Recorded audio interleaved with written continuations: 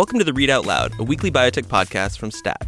I'm Damian Garde. I'm Adam Feuerstein. And I'm Rebecca Robbins. It is Friday, November 22nd, and we are all coming to you from Stat's headquarters in Boston thanks to the Stat Summit, a big conference that Stat put on in Cambridge, Massachusetts this week. First up, our Stat colleague Lev Fasher will join us to talk about Elizabeth Warren and how her move to the left on healthcare has made things awkward in her home state of Massachusetts. Next, we'll discuss a new drug to treat the genetic condition that is the most common cause of dwarfism and why it's proving to be divisive in the little people community. And finally, we'll bring you some highlights from the Stat Summit, where we peppered the likes of Daphne Kohler, Al Sandrock, and Nick Leshley with some burning questions. But first, a word about Stat Plus. Enjoying the Read Out Loud? Subscribe to Stat Plus to get stories like these. Stat Plus delivers daily market-moving coverage from across biotech, pharma, and the life sciences. Subscribe today to get access to breaking news, exclusives, and analysis from our award-winning team. Subscribe to Stat Plus today at statnews.com/subscribe. And as a special thanks for being a Read Out Loud listener, enjoy 10% off your first year by using the code POD, P-O-D. Healthcare is a basic human right, and I will fight for basic human rights.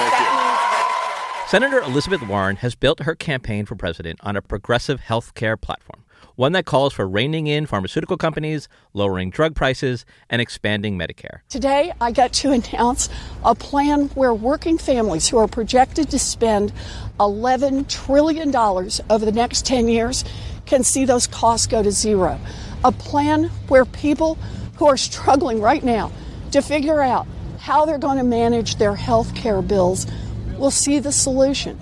A plan. But Warren wasn't always so strident. Stat's Lev Fasher and the Boston Globe's Liz Goodwin wrote a story this week about how Warren's policy leanings have evolved over the years, and how that evolution has made things a little awkward in her home state of Massachusetts. Lev joins us now to talk about it. Lev, welcome back to the podcast.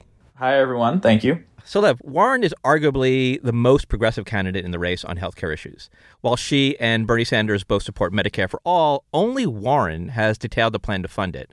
And both talk about drug companies with unmatched animosity. Was Warren always like this? The short answer is no. Elizabeth Warren has not always been in favor of Medicare for all, and while she's never really positioned herself as a friend to the drug companies, she used to have a much more open dialogue with the massive Massachusetts biotech community. And when she ran for Senate in 2012, she actually did so on the back of a pledge to one of Massachusetts' other large healthcare business constituencies, medical device manufacturers, at a time that Republicans were really slamming Obamacare, talking about issues with open enrollment and the Obamacare website. Warren actually campaigned pledging to repeal the medical device tax that Obamacare enacted. So that was really a favorable stance for her with some Massachusetts business leaders. She didn't come to support Medicare for all until 2017, though it should be noted that as a Harvard law professor and as a bankruptcy researcher,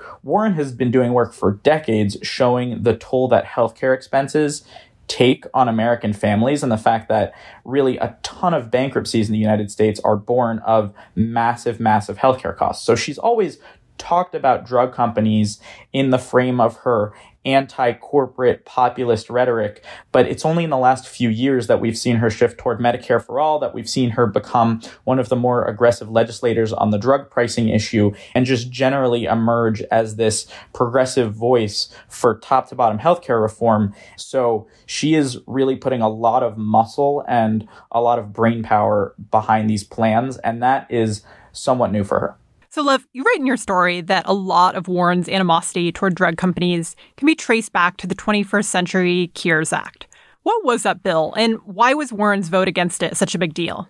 The 21st Century Cures Act was the last piece of legislation, I believe, that Barack Obama signed into law. The bill did a lot to smooth the path to approval for new drugs and medical devices. In some instances, it changed or even loosened requirements for evidence that drug makers and biotechs and device manufacturers need to submit. It contained about $5 billion new dollars in money for federal research. It included the cancer moonshot, which was named after Beau Biden, the son of Senator Warren's primary opponent, Joe Biden. Elizabeth Warren was one of just 4 Democrats and 5 senators overall to vote against the legislation. She said it was a big pharma handout. She said drug companies had hijacked the legislation, and it was really the moment for her that her bread and butter issue, which was corporate greed in the context of large financial institutions, came to focus on healthcare. So her vote against it was really a stake in the ground. She had done a lot of work to advance the bill. She'd worked with the Senate Help Committee as early as 2015 to shape it. She really wanted more research money. She really didn't like some of the clauses that changed data standards for drug and device manufacturers to get a product to market. And she, with Bernie Sanders, actually voted no in the face of a lot of the New England business community that really wanted this research money, that really wanted these new standards. A lot of researchers who were excited about the BRAIN initiative and the cancer moonshot, and actually a lot of addiction treatment advocates in Massachusetts who were excited for about $1 billion in money to fight the opioid crisis that the bill contained. But for Warren, it had gone too far. Companies had just lobbied too aggressively. And of course, this vote was just weeks after President Trump was elected. And Senator Warren had really emerged then as a likely presidential candidate in 2020. So in one of her first actions, maybe less as a Massachusetts senator and more as an emerging national political voice, she voted no on a bill that was almost unanimous in the Senate, joining very, very few Democrats in opposing it and really engendering a lot of opposition up in Massachusetts. So getting back to the 2020 campaign, it took Warren kind of a long time to unveil a specific healthcare policy. Beyond Medicare for All, what does her drug pricing platform look like? So just recently, in the process of talking about how she'd pay for Medicare for All, Warren got much more detailed on drug pricing, and she essentially did it by borrowing 2 pieces of legislation. One is Nancy Pelosi's, the bill we've talked so much about in the House of Representatives. The other is from a House member from Texas named Lloyd Doggett. So essentially, Warren is taking the greatest hits of progressive drug pricing proposals and mashing them together. And she projects that if her Medicare for All bill were enacted, taxpayers would save, which is to say drug companies would lose $1.7 trillion in revenue over the coming decade. She would include an international price index. She includes Medicare negotiation, of course. There's a compulsory licensing provision that if drug companies don't negotiate with the federal government or if they don't lower their prices to match international levels, government could essentially award a license to manufacture their drug to a generic competitor. So they're really the nuclear option for drug pricing. And Warren, I think, has projected larger savings from her drug pricing plan compared to any piece of legislation any Democrat has introduced this Congress. So she's really out there, even if she's a little late to the party. Speaking so harshly about pharmaceutical companies is an interesting exercise in Massachusetts. Obviously a state with an economy dominated by life science research and biotech as well as large pharma. How have local business leaders reacted to Warren's tone on the campaign trail? Not well. There's a degree to which any Democratic candidate is not going to speak favorably about corporate America on the campaign trail when running for president, and that's understandable. But I think the tone that Senator Warren set in 2016 was a really clear stake in the ground that she just wasn't going to be super outwardly sympathetic to the major industry presence in Massachusetts of biotech and of pharma. That said, she still has a relationship with a lot of the biotech in the Boston area. During Scott Gottlieb's tenure at the Food and Drug Administration, she actually flew him up to Cambridge and he did a couple of roundtables with her with local biotech executives. So there's not no relationship, but I talked to Bob Coughlin, and Bob is the CEO of MassBio, the local biotech and pharma lobby. Bob and Senator Warren are not as friendly as they used to be, and we know that because Bob has accused Senator Warren of demonizing her constituents who work in biopharma. So I think everyone knows there is an inevitability to harsh rhetoric toward corporate America from presidential candidates, but I think a lot of the people who work at small biotechs in Massachusetts, especially those that don't even have a product on the market, I think there's some concern about the way their home state senator is talking about their industry.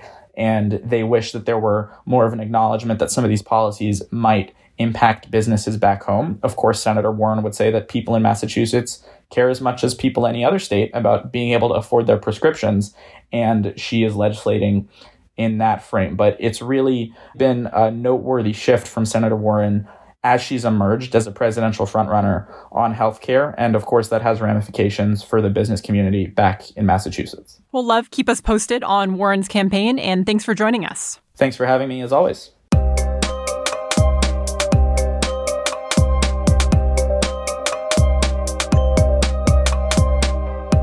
Usually when drug companies invent a medicine for a rare condition, they can count on the support of patients, whether the issue is recruiting clinical trials, lobbying the FDA, or putting pressure on insurance companies. But that's not quite the case when it comes to achondroplasia, a rare genetic condition that is the most common cause of dwarfism.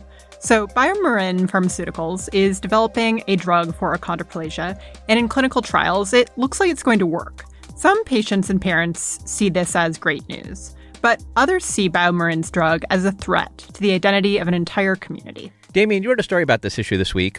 What's at the heart of the dispute? So I think it's important to understand that achondroplasia leads to short limbs and short stature with a sort of hallmarks of dwarfism, but also hearing loss, spinal problems. It can be tied to obesity and cardiovascular issues in the long term, which can be life-threatening complications. So almost everyone considers the former aspect, short stature, as a difference to be celebrated in society, not a problem to be fixed. But everyone agrees that the complications, the latter things, are serious and should be treated as such. So through that framing comes this drug. And so the sticking point is that BioMarin is using height as its primary measure of whether the drug works in clinical trials. Some in the achondroplasia community who have spent decades advocating for acceptance of people with short stature look at that and say, this is just a drug to make people taller. This is something that will undo our many efforts to explain to people that it's okay to be short, that there's nothing wrong with dwarfism, all in the name of treating disease where they would say one doesn't exist. So, Damien, does BioMarin's drug only make people taller? So, no. In theory. This is kind of the important point coming from the side of the drug company and the side of the many people who look at this drug as an encouraging development. So the drug is called vosoritide, and it's meant to encourage bone growth. So that means it would make people with achondroplasia taller by growing bones in the leg and other bones associated with height, but it would also help bones grow in the spine and the skull. And that would prevent the long-term and like I said, sometimes life-threatening complications that people often experience, especially with spinal stenosis, where the bones in the spine basically are not big enough and they strangle the spinal cord, which leads to serious nervous problems. However, as I mentioned, the primary endpoint for these trials is growth in height, and that's because proving that vosoritide has those long-term benefits that everyone wants would require running a trial that lasts for decades, which, as BioMarin says, would be impractical and very, very expensive. So you spoke to members of the Little People community, kind of on both sides of the issue. And so tell us what they told you. So there are a wide range of opinions about this, and a lot of people fall in a little bit of a gray area. But I would say, on one side are people, often adults with achondroplasia, who look at what BioMarin is proposing, which is to treat children with this disease with a drug that will, in the short term, almost certainly make them taller, and in the long term, hopefully relieve them of the medical complications that come with it. And they see that as, words that I've heard used are eradication, genocide, and elimination. Because basically what that would result in is the identity that they identify with, or that they fought so hard for acceptance of, which is dwarfism, would be less common. And, you could paint that as being filtered out of society. And that's frightening and alarming to a lot of them. Now, on the other side are people, many of whom also have achondroplasia, who look at the drug as, as you mentioned, like a godsend. One, the possibility that it would relieve them of these complications. But for a lot of people, height itself is desirable. They point out that the psychosocial implications of having dwarfism are very difficult, especially for children, with bullying. But even beyond that, the practical nature, our world was designed for people of average height, not for people of short stature. And that creates problems that go beyond the social. They can be quite serious. In fact, I had one physician tell me about a patient and friend of his who had spinal stenosis as a result of her achondroplasia and fell from a public toilet that was too large for her and died of the resulting injuries. And to his mind, this is not a cosmetic issue or an issue of identity. It's an issue of, if this drug existed, his friend might still be alive. So this drug, of course, is targeted towards children. Damien, when you spoke with the parents of the intended recipients of this drug, what did they tell you? So they too kind of had a panoply of opinions. There was one woman of average height who has a son with achondroplasia, and she said she looked at this whole endeavor as a means of telling her son that he wasn't good enough, that he wasn't okay, that the way he was born was a problem, was a disease, rather than just a difference from many other kids. But there are lots of other people who are much more supportive of this, and not necessarily because they disagree with the concept of dwarf pride, which a lot of people with dwarfism subscribe to, and it's the idea that you can flourish because of your body, not in spite of it, that one should embrace the way one was born. But what these parents say is it's not so much that they don't want their child to be short.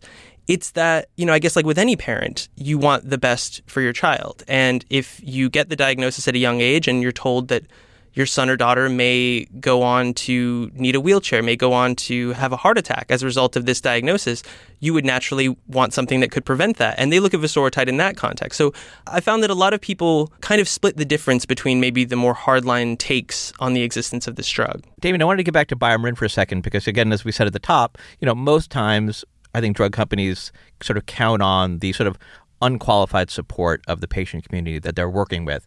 That's not the case here. So what is BioMarin doing about all this? I think their effort has been to be as transparent as possible. I know they've reached out to Little People of America, which is the largest group of people with achondroplasia in this country, and tried to interface with them. There have been stumbles there because of the very strong emotions here. But I think BioMarin is very much trying to show its cards. The scientists acknowledge that they can't say definitively, like I said, that this drug will prevent these long-term things, but they've definitely been transparent. They published in the New England Journal of Medicine with the data they have so far and why they think the hypothesis therein is compelling.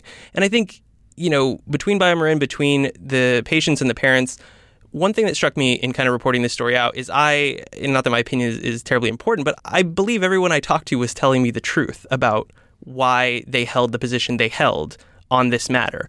I think it's just a matter of, adults disagreeing about something related to science and to medicine and to health. And it does seem like, just from tracking it for the time that I have, that the parties in question are moving toward a middle ground. I think they've learned also how to not police their language, but how to make sure they're communicating their interest in achondroplasia in a way that does not alienate those who might have a slightly different view of it than they do.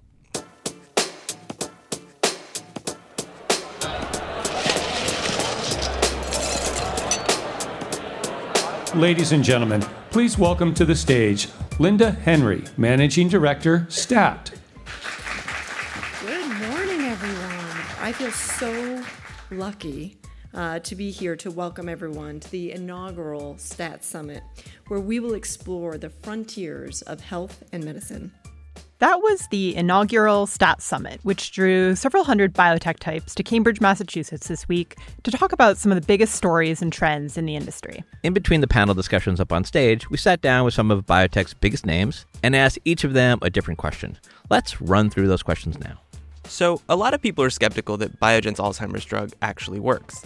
Al Sandrock, the company's head of research, is not among them. He believes that aducanumab will become the first FDA-approved Alzheimer's treatment in 17 years. So we asked him, assuming you're right, what happens next? So what I'm hoping is that if it's approved, this will be the first of many approvals for not just Alzheimer's disease, but for neurodegenerative diseases in general.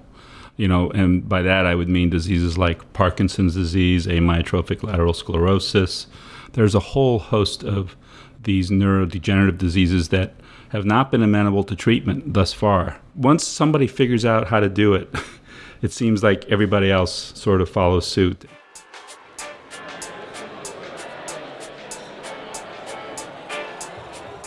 We hear a lot of hype around AI and machine learning these days, especially when it comes to discovering new drugs. Daphne Koller is the founder and CEO of Incitro. That's a startup using machine learning in biotech research. We asked her, how soon will we have a drug that was discovered because of AI, not just with the help of it? I think we're already well on our way to uncovering the biology that will lead to the creation of a drug whose existence is due entirely to AI. How long it will take for the drug to actually make its way to a human patient is partly dependent on the length of time that it takes for a drug to make its way through the process. One of the things that I think we really hope to do is to find ways in which AI could also be used to shorten that process and allow, for instance, by identifying the right patient population, can we make the clinical trial process better by seeing larger effect sizes for smaller populations that are easily selectable in advance? And so I think there's really two benefits here. One is to making better drugs and discovering them using AI, and the other one is how can we accelerate the process and make it cheaper?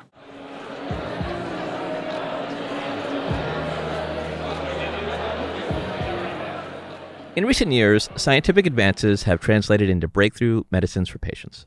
But at the same time, the biopharma industry as a whole has never been more vilified. We asked Nick Leshley, CEO of Bluebird Bio, how the industry finds itself in this awkward spot. Unfortunately, the industry for many years has earned it. Even more unfortunately, continues to earn it. And so, what is going wrong? Well, I think part of this is there are some bad actors who are taking an egregious amount of return for what are some great innovations. And what I state by that is, by definition, should be an opportunity if you're going to take outsized sort of risk to get an outsized return. The issue is the egregious return.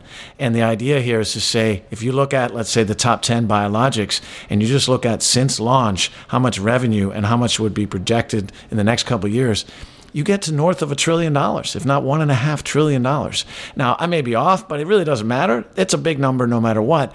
And is that really okay? Is that too big of an innovator's reward? Personally, and on a human level, I think it absolutely is too big, and it takes too much money off the table from the system, and it's not needed to fund the innovation.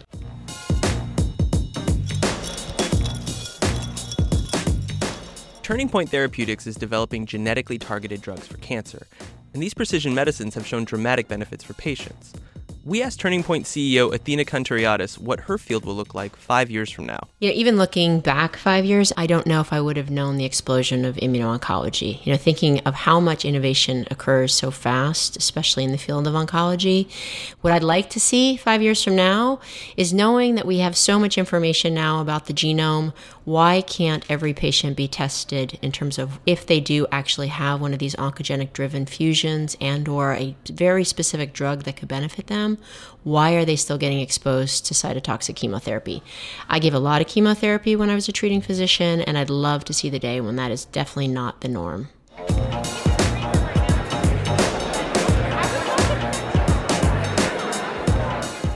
Matt Might directs a precision medicine institute at the University of Alabama at Birmingham.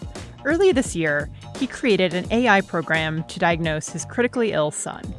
We asked him, how long will it be until physicians can have AI assistants to help with diagnosis and treatment? Hopefully the not too distant future. And by that, I mean probably 10, 15 years. I would not be unreasonable to start to see some significant integration of these technologies in healthcare systems in everyday settings for everyday patients. I think we're already at the point where rare and special case patients are going to start to see this technology deployed, and it will then trickle out across down to maybe even, everyday well pediatrics type stuff. But ultimately, I think it will become pervasive. I think you'll have an AI assistant working with the physician on every case every time they interact with the EHR.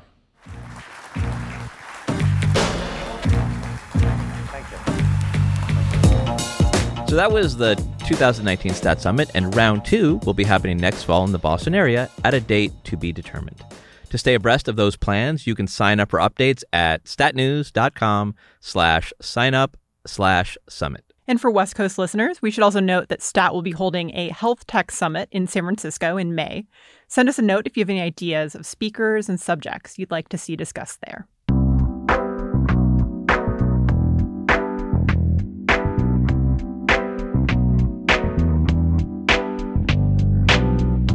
And that does it for another episode of the Read Out Loud. And a programming note, no podcast next week because of Thanksgiving. We'll be back on Thursday, December 5th with your regularly scheduled podcast. Thank you to Hyacinth Temperato, who produced this week's episode. Matthew Orr and Alyssa Ambrose are our senior producers, and Rick Burke is our executive producer. We'd love to hear from you. Tell us what you like about this week's episode, what you didn't like, and maybe give us some ideas for next year's Stat Summit. You can do all that by sending us an email at readoutloud@statnews.com. We really do appreciate the feedback. And if you like what we do, please consider leaving us a review or a rating on Apple Podcasts or wherever you get your podcasts. See you in 2 weeks. I'm glad someone typed that.